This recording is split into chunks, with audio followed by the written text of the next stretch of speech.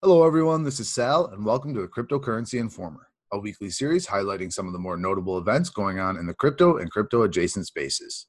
Today's episode will cover events happening the week of April 6th, 2020. More information about each of the stories discussed in today's episode can be found at talk.bitcoin.tax.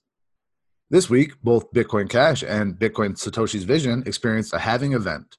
This means that the mining reward for each of these coins was cut in half from 12.5 to 6.25. In addition to the halving events that occur, each of these coins has a 21 million volume limit cap. These measures were implemented in the original Bitcoin protocol. Since Bitcoin Cash is a fork of the original Bitcoin and Bitcoin SV is a fork of Bitcoin Cash, they both adhere to the same hard limit and halving protocols. For Bitcoin Cash, the halving has resulted in a lower hash rate. This can lead to some potential security implications for the Bitcoin Cash network. A 51% attack is now more likely, meaning that bad actors could potentially gain control of the Bitcoin Cash network. As of Friday, the Bitcoin SV network does not appear to be having the same issues. However, many in the space worry that this could be bad news for the Bitcoin network when it undergoes its halving event next month. If you're a trader, these types of events are certainly important to understand, and you'll benefit from learning more about each of them. If you are one of many in the crypto space who utilizes the website Reddit, you may be interested in this next story. According to a Reddit user, Reddit is implementing a new blockchain-based point system. The user, who goes by Mago Crypto, posted a video briefly showing off the UI of this new system, which he says is available on the official Reddit app for Android. However, it is not currently available for all users. So, if this user's reports are true, it is likely that it's currently being tested and slowly rolled out. Many Reddit users are speculating that this will be run on the Ethereum blockchain.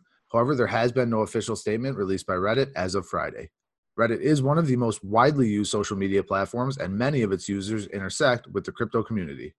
This type of blockchain implementation would certainly be good for widespread adoption. The Forbes 2020 Global Billionaire List, which we can all certainly relate with, was recently released. 4 members of this list are in the cryptocurrency industry.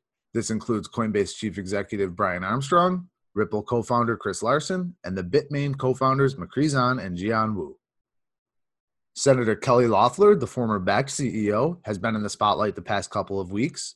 Back in March, Loeffler was one of 4 senators accused of insider trading after reportedly dumping their stocks after a coronavirus briefing.